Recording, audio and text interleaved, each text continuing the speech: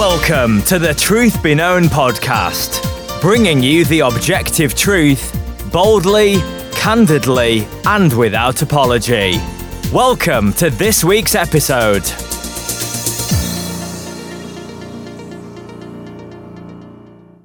Welcome back to another episode of the Truth Be Known podcast. I'm Nathaniel Jolly.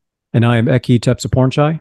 Well, brother, it's always good to have you, to see you week to week. And it's especially, what two pastors don't love to talk about theology on a regular basis, right? Absolutely. Yeah, we could probably talk all day and all night about this. This is one of my favorite areas of theology proper. So we've started sort of going through a systematic theology for folks, at least an introductory, right, to these various topics. And we've covered pretty much all of your basic bibliology. So if you're listening and you've missed all of that, you can go back. You'll have to do a little bit of searching. There have been other topics in between, but we've covered, the doctrine of the word in terms of its inerrancy, its sufficiency. We even talked about what do we mean by, God's word. I think that was last week's. And then we're moving on now to talk about theology proper. Actually, that's what we did last week. We started theology proper. So, we're talking about God's character and nature, specifically his attributes. And then we've covered a couple of these in the past, so we won't reduplicate them. But today, the topic is God's omnipotence. Kind of a fun word. If people aren't familiar, there are three of those. Why don't you just give us short definitions for the three omnis real quick, and then we'll kind of jump into omnipotence and what that means and how it impacts our life, or should, by understanding. Yeah, there's the omni means all, and there are three of them: omnipotence, omniscience, and omnipresence. And the omnipotent is a combination of omni and potent. So it's basically talking about how God is all powerful. There's no limit to his power. Yeah. And this is interesting because if you were to just put that on social media, God is all powerful, or there is nothing outside of God's power, you would get all sorts of pushback. It kind of blows my mind. Because if you would get a lot of idiotic statements too from unbelievers as well. Yep. Yeah, because if God is not all powerful, then by definition he's not God. And so just at the very basic level, if God is God, he has to be all powerful. And then we just ask questions like what we'll ask and answer today. Well, what does it mean that he's all powerful? Does it mean that he's controlling everything that I say or you say right now? Is he controlling, everything that we do? Obviously, that's not true because people do sinful things, right? And God doesn't make anyone sin, nor does he tempt anyone to sin. And so let's just kind of dive in and talk about God's omnipotence. And again, it's basically his ability to do anything that he desires to do. Anything God desires to do, he can do. And so it's really kind of that simple. And we see that all throughout Scripture, right? I think you can go back, just go to Genesis, right? Exactly. It would take an all-powerful God to create from nothing, right? I mean, he created everything that is created by a word from absolutely nothing. And so when you think about that, there really should never be any question in our mind of God's ability to do something. Right. Yeah, and I think I think of the pushback that we get from unbelievers. So one of the common questions that I almost always see come up whenever we're talking about God's power is, okay, well, can God create a rock that he cannot lift? And it's a stupid question because it's an illogical question, right? And it's meant to be a trap. Because if he can create a rock that he cannot lift, well, then he's not all powerful because he can't lift it. If he can't create a rock that he cannot lift, then he's not all powerful because it's unable to create that kind of rock. Well, God is also logical, right? I mean, we're not trying to put logical contradictions before him. And we also know that while God can do anything, God will not violate his own attributes. He's not going to violate his own righteousness. He's not going to violate his own immutability, his own justice, those kinds of things. So he's not, as you said, he's not going to cause someone to sin. He's not going to break a promise that he has made. So that does not mean he is not all powerful. When we talk about all powerful, we're talking about his ability, as you mentioned, to do what his will and purpose are going to be has been revealed in the scriptures. So he is going to accomplish everything that he has purposed to accomplish, and we see that. I think the book of Isaiah does a great job in several places talking about the omnipotence of God. But also, I would also, it's hard to talk about omnipotence without talking also about sovereignty. And I know we're not focusing on sovereignty, but to me, omnipotence is the proof of God's sovereignty. He is in total control. Well, he can't be in total control without being all powerful as well. And as you mentioned, Genesis 1:1, in the beginning, God created the heavens and the earth. So he created everything. So there's nothing that exists that was not created by him. And evolutionists also will get this tripped up because they'll talk about science and how science is unable to prove that God exists. They'll say, well, give me the proof, and they want a scientific proof. Or people that don't believe in miracles, they'll say, well, there's no scientific evidence of miracles or this and that and the other. But the problem is that they're thinking with a very limited viewpoint. They're thinking in terms of natural law being the final word on everything, when it's God who actually created natural law.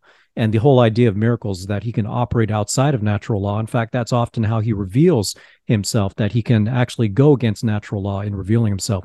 So to think that he can't do certain miracles, that, for instance, Jesus can't get up and completely rebuke a storm and turn it completely still, right? Those kinds of things, when people kind of challenge those types of miracles, or that Jesus could raise up Lazarus from the dead. And by the way, the works of Jesus Christ show him to be omnipotent as well. And he even says, whatever I see the Father doing, I do as well.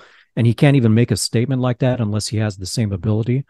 So when people deny, for instance, the miracles of God, that they don't make any scientific sense, or there's no historical evidence or whatnot, they overlook the fact that God is all powerful and he can do all things. And even the idea that the heavens and the earth were created in 6 literal days, which both you and I believe, people come up with all kinds of counter arguments for why that can't be true. And again, having an understanding that God can do all things really makes a lot of those counter arguments moot. They're worthless, in my opinion. Yeah, I mean, you made several good points there, and one, before I forget it, that I'd like to just touch on is there actually is scientific proof. I mean, it's Psalm 19, the heavens declare the glory of God. Romans 1, right? Everything is made evident. Man suppress the truth that they know about God. So just look around at creation. Creation is scientific evidence of God's existence. And so it's just that they're ignoring it, right? And then I think, sometimes, like, the whole question of, could God create a rock that's too big for him to pick up, kind of thing. If those kind of questions stump you, you're probably not meant to be a theologian. God can't do anything contrary to his nature. God cannot sin. God cannot lie, right? Lying is sin. God cannot lie. Well, why can't he do that? Well, because God can't do anything contrary to his nature. But that doesn't mean that but he has the power to do everything that he wants to do. He's not limited in any way, shape, or form. So these are very basic, simple questions. But, it is good to think about, because oftentimes, especially new believers, right, you just come to faith in Christ, or maybe you've been stuck in a very shallow church for years that just doesn't teach good doctrine, you come into a healthy church and you're just starting to learn and think about these things. I think there's, a point in your life where maybe these things could stump you, right? Just because you're new, and either you're new in the faith, or you're coming into a deeper understanding of the faith and really starting to think about these things. But again, if you just go back to simple things like creation, and then go through Scripture and just see all the places where Scripture attests to God's absolute power. I've got Jeremiah 32:17 pulled up here. He says, "Ah, Lord God, behold, you have made the heavens and the earth by your great power and by your outstretched arm. Nothing is too difficult for you." And so when you just think about that fact, every molecule that exists because God created it. We've talked about the book of Job a lot. Go to the book of Job. And again, Yeah. I mean, it's just one of the reasons I love that book. Yep. He gives very specific details of how active he is in creation, right? Yeah. The ocean only comes so far by God's decree. The mountain goat gives birth when God ordains it. The birds eat by the hand of God. All of these various things. You read through the book of Job, and you just get this sense of what a big God. Like this is if you want a bigger view of God, read through the book of Job. And not just the creation parts, but how he responds to Job, Yeah. right? Right. Because Right. he lets Job know how big he is too. Yeah, in fact, I've got Job right in front of me. Let me just read through just the first 11 verses of chapter 38. So we know the book of Job. Job is afflicted by Satan. God is the one that actually suggests Job to Satan and gives him permission to afflict him. And throughout the book, you've got Job and his friends are absolutely convinced that Job must have done something wrong to deserve what he got. And Job is vehement that while he is not a perfect man, he understands that he didn't do anything to deserve anything that he got. And so his main gripe, what he wants is his day in court to be able to stand before God and find out what it was that he did to deserve what God did to him.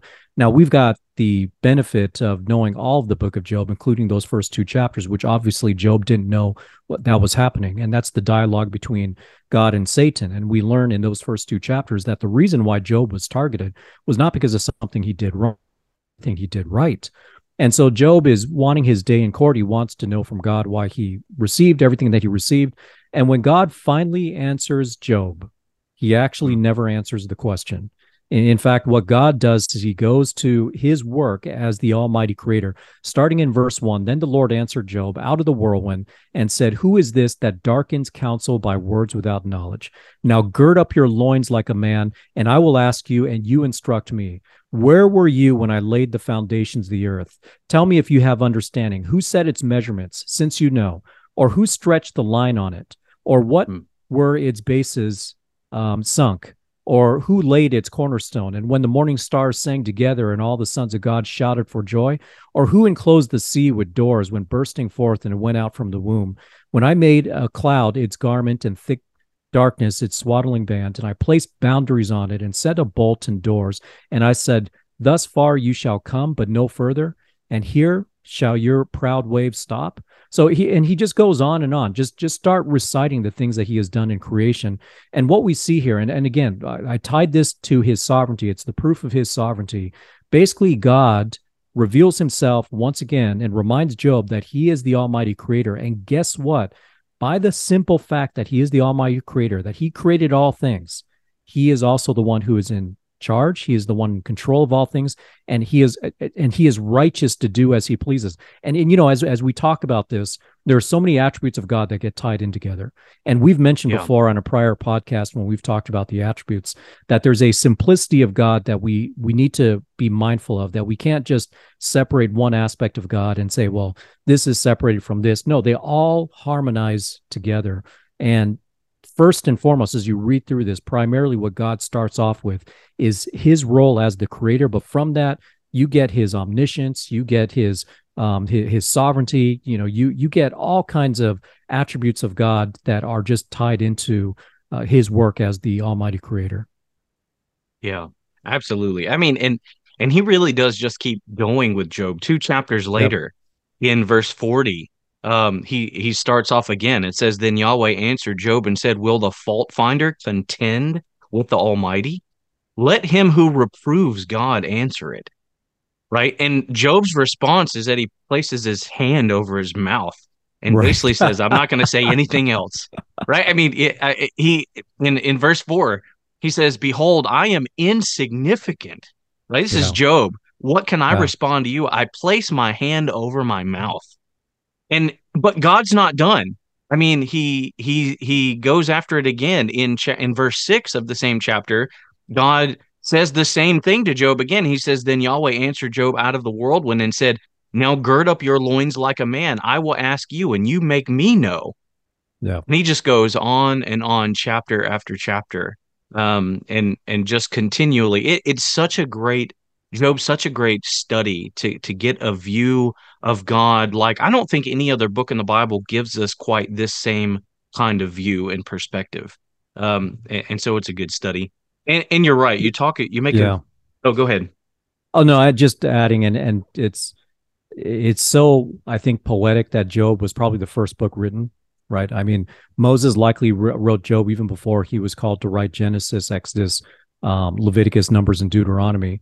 So Job is the very first book written, and what does it do? It establishes God's almighty power as creator, his sovereignty, and his righteousness to do as he pleases. Now, when I say that, people will say, okay, so you're saying he's righteous to even do evil. No, that's not what I'm saying. God, by his character, is good. He does what is right, but he also has a will in all this, and he will accomplish what he wants, when he wants, how he wants it. Yeah, and I think to that point, when people talk about evil and things like that, we have to understand that God is the definition of what is righteous. Yep. Right. Oftentimes we look at things that happen that we see God doing in Scripture, and we judge based on our faulty, fallen nature and understanding, our limited capacity. We judge God as doing what's right and evil.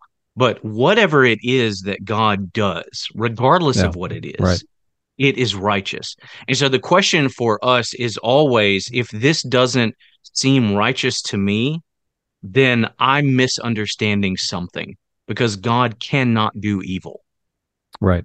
Yeah, and that's a great point to start off with. You know, we have presuppositions that we bring to the text, things that we know are undeniably true, and that's one of those truths that we have to bring to the text, that God is righteous. He always does what is right. And so when we come to the text and we see things that seem to contradict what we think is right, we have to stop and think, okay, well, God is the one who's right. So how do I view this in a way that helps to explain his righteousness through that? And I've been teaching through the Old Testament and Sunday evenings in the book of Joshua. And obviously, when you study the book of Joshua, a lot of people will bring up the topic of genocide, that God is using Israel to wipe out all these nations. And I brought that up. I addressed it this past Sunday, and I said, look, if you hear people ask that, here's the answer. God would have been just to wipe everyone out. Absolutely wipe everyone out. Now, the only reason why he shouldn't is because he has made promises going back to Noah and then Abraham about preserving a remnant and blessing people through the seed of Abraham. So we know that those promises are in place, but we know from a moral standpoint, he would have been righteous to wipe out everyone, and that would have been the most massive genocide ever known. Right? I mean, if we're defining genocide as wiping out a certain group of people, guess what? The one who is righteous to make that kind of decision is God.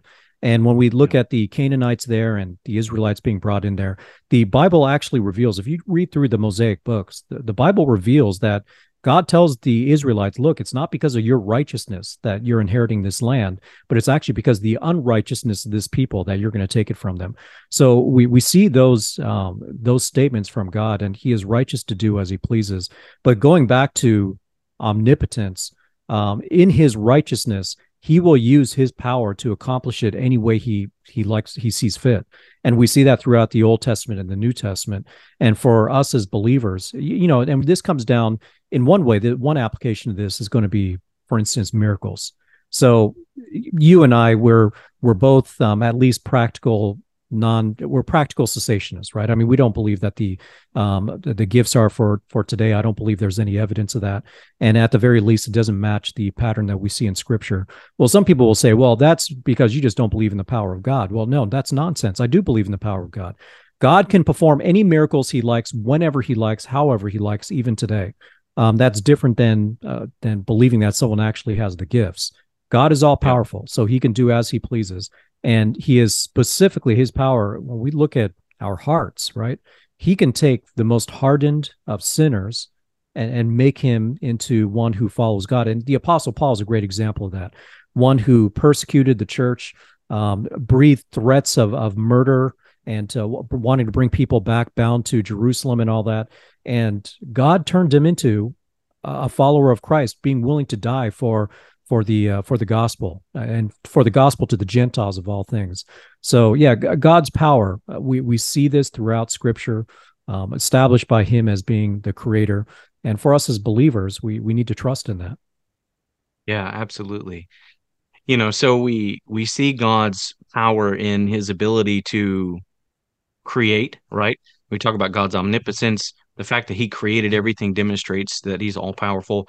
There's another area too. I think we see His omnipotence in the fact that He preserves all things. Yeah. I think in Hebrews chapter 1, go to verse 3, it says, "And He is the radiance of His glory and the exact representation of His nature, and upholds all things by the power of His word. When He had made purification of sins, He sat down at the right hand of the Majesty on high."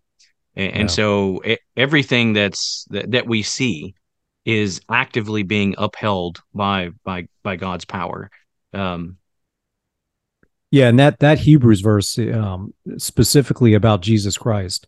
And so this Yeah. is one of the benefits of understanding the attributes of God. We see that only God can do the things that He does.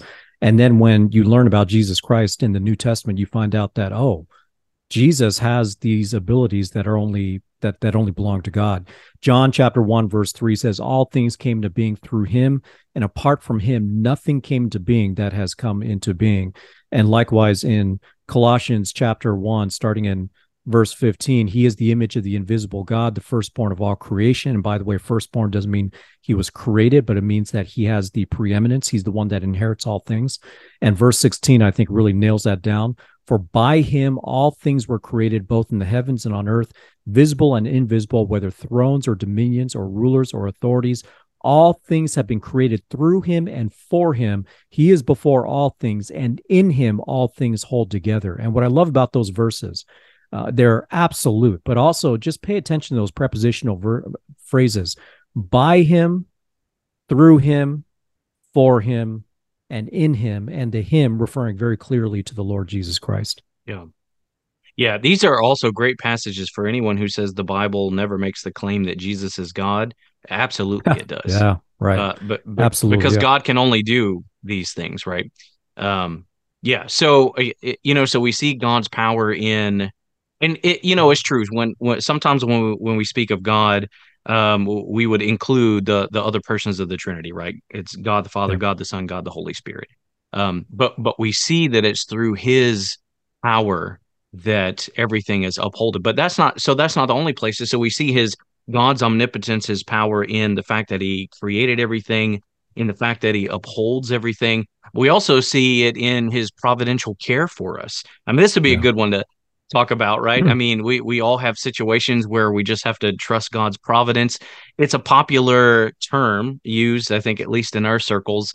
Maybe talk to us a little bit about what do we mean by providence? Kind of how does that fit into or demonstrate God's power in our life? Well, yeah, providence. I think of the word provide. God provides. God provides everything that we need, and he will always protect His own. In fact, Jesus in His high priestly prayer to God the Father said, "I guarded them, and not one of them perished except for the son of perdition." And so He was calling God the Father to also guard them.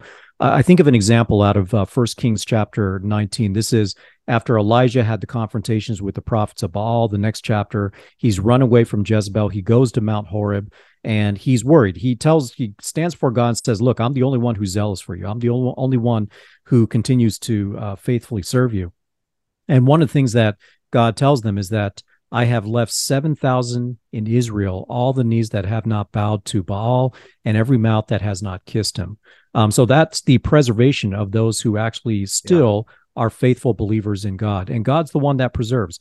John chapter 10, that's when Jesus reveals that He is the good shepherd, right? And later on in John chapter 10, and I think it's, let me see, I think it's John 10, verse 28, is it? Yeah. So John chapter 10, starting in verse 27, "My sheep hear my voice, I know them, and they follow me, and I give eternal life to them, and they will never perish, and no one will snatch them out of my hand. My Father who has given them to me is greater than all, and no one is able to snatch them out of the Father's hand." So the power of your salvation is being preserved by God in heaven, from heaven to you. And this is one of those proofs that our salvation is absolutely eternal. And when you look at those passages, you can't be any more definitive and absolute about that power that God has to preserve those who are in him. And this is one of those places where it becomes very practical. We were asked the question, why do I need to study theology? Why does theology proper matter? Well, it matters because when you experience those times, and some believers have more of these than others, where you're doubting your salvation or you're afraid you might lose your salvation, having an understanding of God's omnipotence, God being all powerful, God's sovereignty, leads us to trust in these passages in which he's demonstrated that, right? Because God is all powerful, we cannot lose our salvation. No one can steal that from us, take that from us. And so, these doctrines really do become very practical in our day-to-day life. And I think that's something that, oftentimes, and we've mentioned this before, studying theology for many can become kind of an academic head knowledge pursuit, but it's meant to be very practical and help us in our day-to-day walk. And that's one really good place. You brought up that passage, and I'm glad you did. I'm reminded of the passage in Psalm 37:23. The steps of a man are established by the Lord, and he delights in his way. When he falls, he will not be hurled headlong, because the Lord is the one who holds his hand. I mean, again, it's the recognition that God is in total and utter control in terms of his power and ability, and his providential care for us. And so we can trust that, in difficult times. And, it's just interesting. We were kind of talking about some of these things beforehand. All of us have difficult times, right? And, us for when we first moved to Alaska, it's a different life. You're adjusting to different things. And passages like these, when you have situations come up in your life, maybe you've lost your job, right? You have to buy a new vehicle that you can't afford. You're during COVID, for instance, right? I would wager, I don't think there's any studies done on this, but if you were to look at the level of depression and anxiety, and certainly we know the suicide rate increased during the COVID period. If you were to look at those things from the worldly or the godless or the very immature Christian versus those believers who had some understanding of God's sovereignty and omnipotence, the statistics between the two would be night and day. Right? Because though we still struggle and have difficulties, knowing that God is omnipotent, knowing that God establishes our steps, that, we go through troubles. And I'm thinking of the passage that tells us that God works all things together for the good of those who believe in him. Right. So Romans if you're a 8:28, believer, if you're a believer, it's God's power that ensures that whatever's happening in your life is ultimately being worked out for your good, whether or not someone meant it for evil, or in Job's case, it was actually Satan. God in the end still worked that out for the ultimate good of Job. And this is all theology. I mean, right? This is very practical stuff. Yeah, it is. And that passage you mentioned, God causes all things to come together for good for those who love God and are called according to his purpose. That's Romans 8:28. And then verses 29 to 30, he talks about those whom he foreknew, he predestined to become conformed to the image of God's Son. Those whom he predestined, he called. Those whom he called, he justified. Those whom he justified, he glorified. So God is completely sovereign over our salvation process from even before the foundation of the world all the way to the time of our glorification. And it's helpful just to reread the rest of Romans 8 after that. I mean, verse 31 says, "What then shall we say to these things? If God is for us, who is against us? He who did not spare his own son, but delivered him over for us all, how will he also not with him freely give us all things? Who will bring a charge against God's elect? God is the one who justifies. Who is the one who condemns? Christ Jesus is he who died, yes, rather, who was raised up, who is at the right hand of God, who also intercedes for us. Who will separate us from the love of God? Will tribulation or distress or persecution or famine or nakedness or peril or sword? Just as is written, for your sake we are being put to death all day long. We were considered as sheep to be slaughtered. But in all these things we overwhelmingly conquer through him who loved us. For I'm convinced that neither death, nor life, nor angels, nor principalities, nor things present, nor things to come, nor powers, nor height, nor depth, nor any other created thing will be able to separate us from the love of God, which is in Christ Jesus, our Lord. That is the omnipotence of God, intended to give us hope in any circumstance that we follow through, that we're given by God. And I think of Philippians 4:13, when Paul says, I can do all things through him who strengthens me. That is often a verse that is taken way out of context to support this idea that God's going to strengthen you to do whatever you want to do. No, God's not going to strengthen you to do whatever you want to do. God's going to strengthen you to do whatever he calls you to do. And that comes from his omnipotence. Yeah, absolutely. And, beyond that, we see God's omnipotence displayed in just some of the names of God. I mean, Elohim, El Shaddai, God Almighty, Yahweh, Lord, right? I mean, these names are embodiments of his power, right? I mean, you don't call someone Lord who doesn't have power, right? Humanly speaking, the Lord of the land was the person who had the power in the land. He could make decisions. He could command people, right? And so when you just look at, if you were just to do a brief study of the names of God, right, you find embedded in those names these attributes of God. In Isaiah, right, he's called the Mighty One of Israel. In first, we have the King of Kings and the Lord of Lords, Jesus. In Revelation, the Lord Almighty. I mean, you put these. I mean, you just have these terms repetitively over and over that demonstrate his power. First Timothy, the blessed and only sovereign, Paul refers to him as. And we have these all throughout Scripture. Like, if you just were to pull out the times where God or Jesus is referenced, right? Either the names of God or how the apostles or the writers of the books reference them, you won't find a single name that isn't demonstrative of God's power, his omniscience, or his sovereignty. Not a single one. Yeah, that's absolutely right. And I also think about, and I don't know if you have this on your list or not, but the power that should motivate us to evangelize, to share the gospel. Because, when we think about Romans chapter 3, Paul paints a pretty grim picture about mankind. He says, none are righteous, none seek after God. All have turned aside. Together they become useless. And so it's a picture of depravity, along with Ephesians chapter 2, verses 1-3, that says we were dead in our trespasses and sins, in which we followed after the world and the prince of the power of the air, just following after whatever the lust of the mind and the lust of the flesh desired.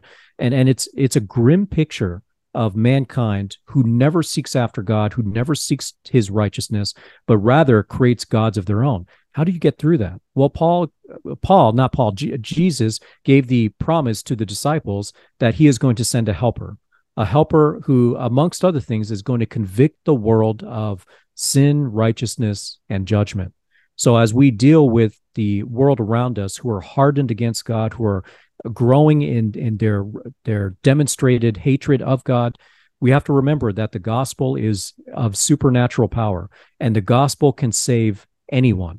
I have good friends who are rocket scientists and were hardcore atheists at one point, but they came to an understanding of the gospel, and they became not only great evangelists, but great apologists for the faith.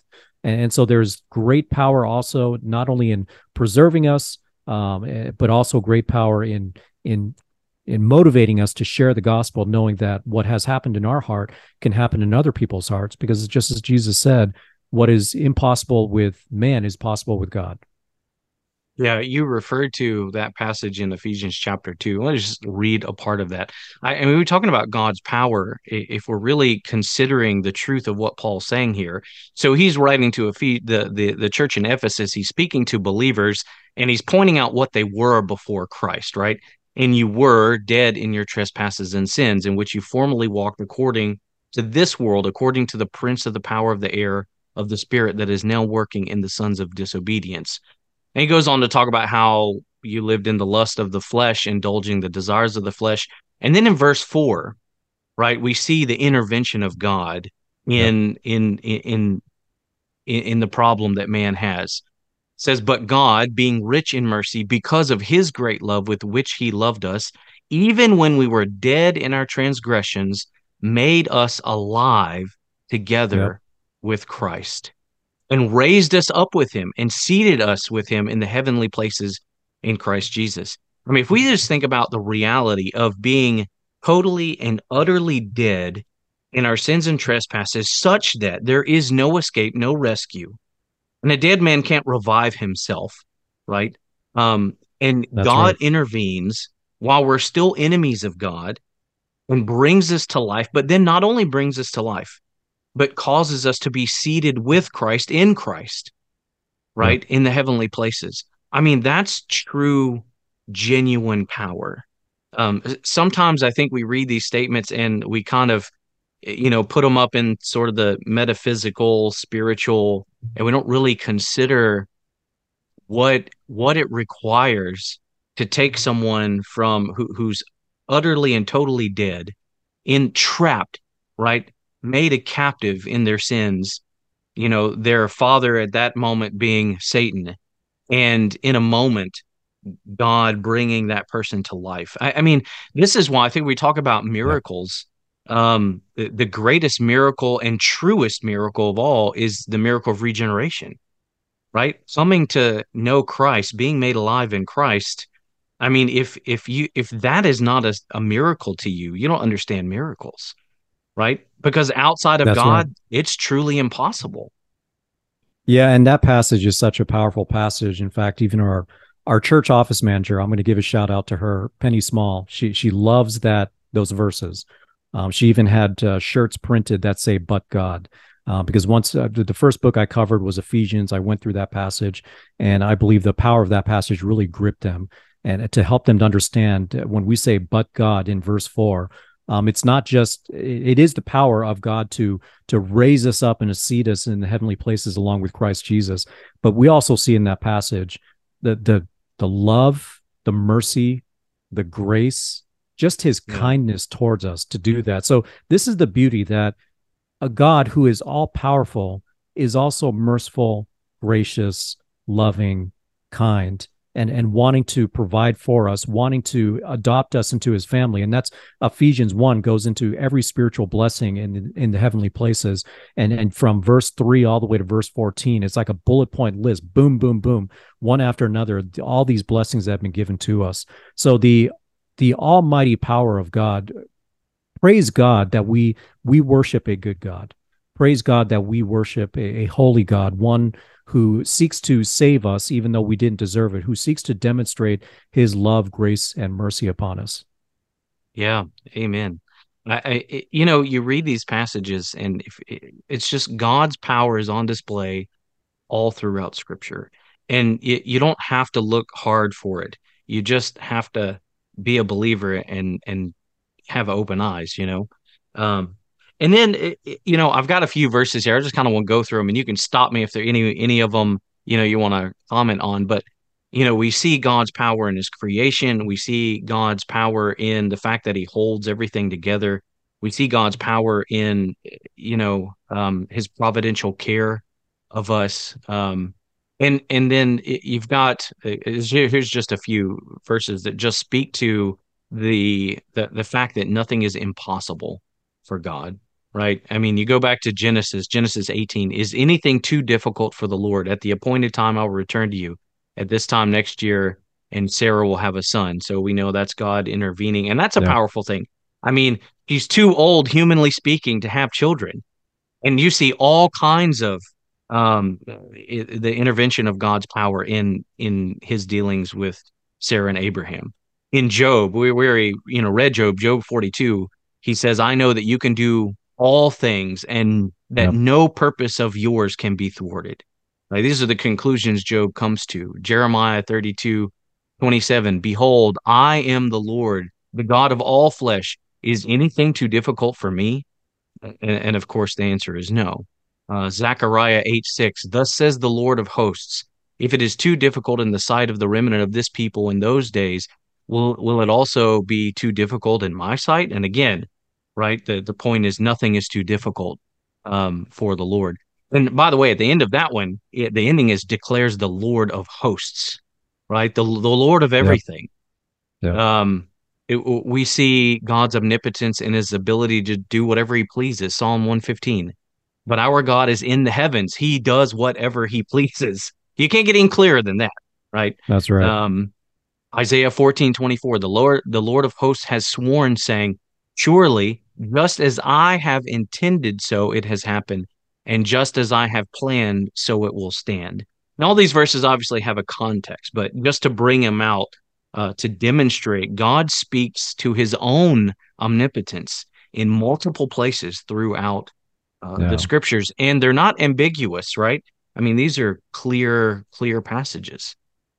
Yeah, and I would say rather than trying to go to these ridiculous extremes and asking questions like, can God create a rock that he cannot carry? Think in terms of this.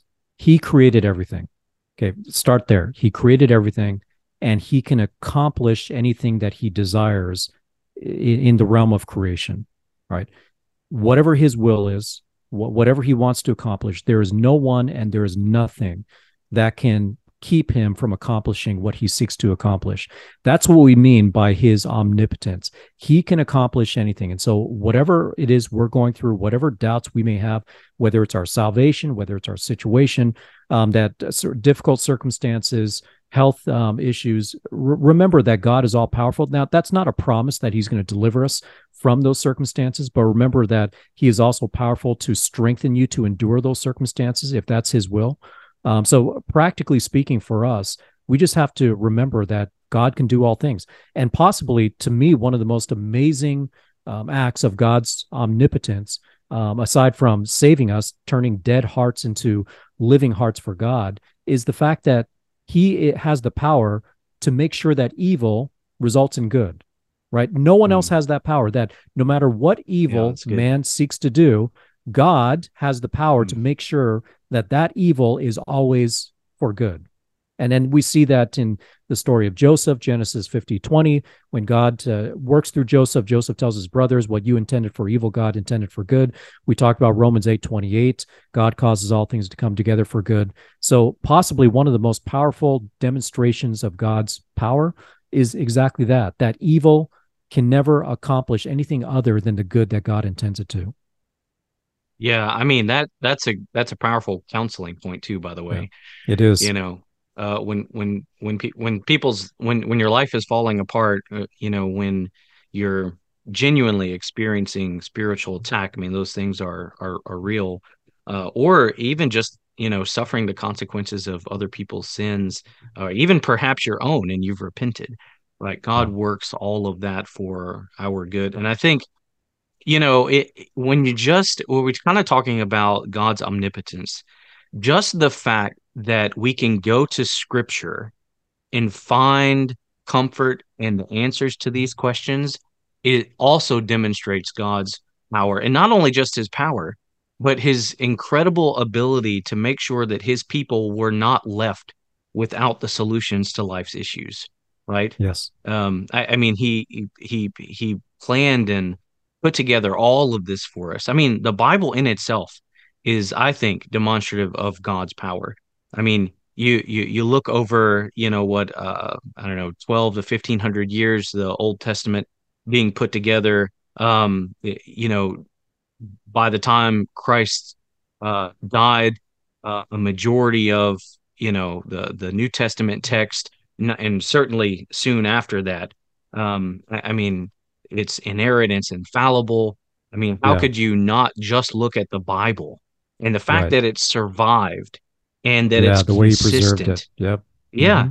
I mean, the preservation of the scripture alone is just demonstrative of true power. What other human work could do that?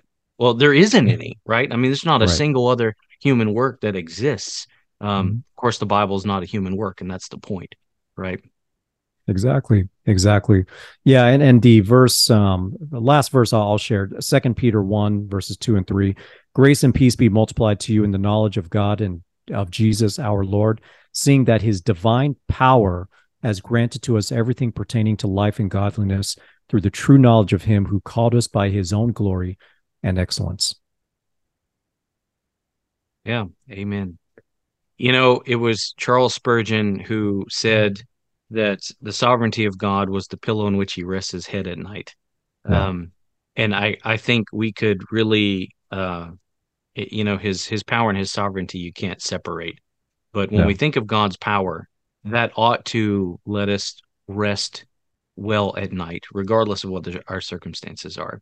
And I think this is really poignant for, our culture now. And, people are seeing things shifting, and we're coming up on the season that just about everybody hates in our country, right? The election season's coming up and things like that. And I think for me, I would just encourage people, as our society looks like it's declining, and it is.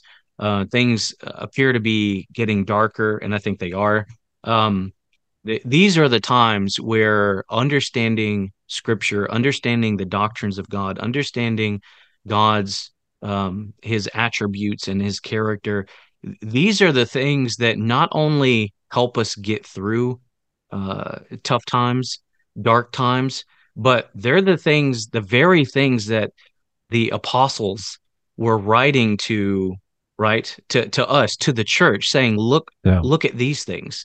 They're the very things Christ himself pointed us to in the Beatitudes, right? When people persecute you, remember you have a hope for the future, right? Yes. Look to the promises to come. So these things aren't just, studying the doctrines and the attributes of God. They're not just academic exercises. These are things that sustain us in this life as things get hard. In fact, I would argue that they're the things that should be the reason why, as the world gets darker and sin runs rampant and becomes, more open, it should be some of the reasons that the world starts to look at Christians, and maybe they hate us, they don't like us, but they're so confused as how we can have joy and how we can be content. Right. When for them, the whole world's falling apart, right? Understanding who God is are these doctrines that, we can say, you know what, whatever comes, God's got this. Amen. Well, if you don't have any last words for us, we're going to wrap this episode up for today. No, I think we covered it well. Just trust in God in all things, and God gives us hope because he is all powerful to fulfill his promises.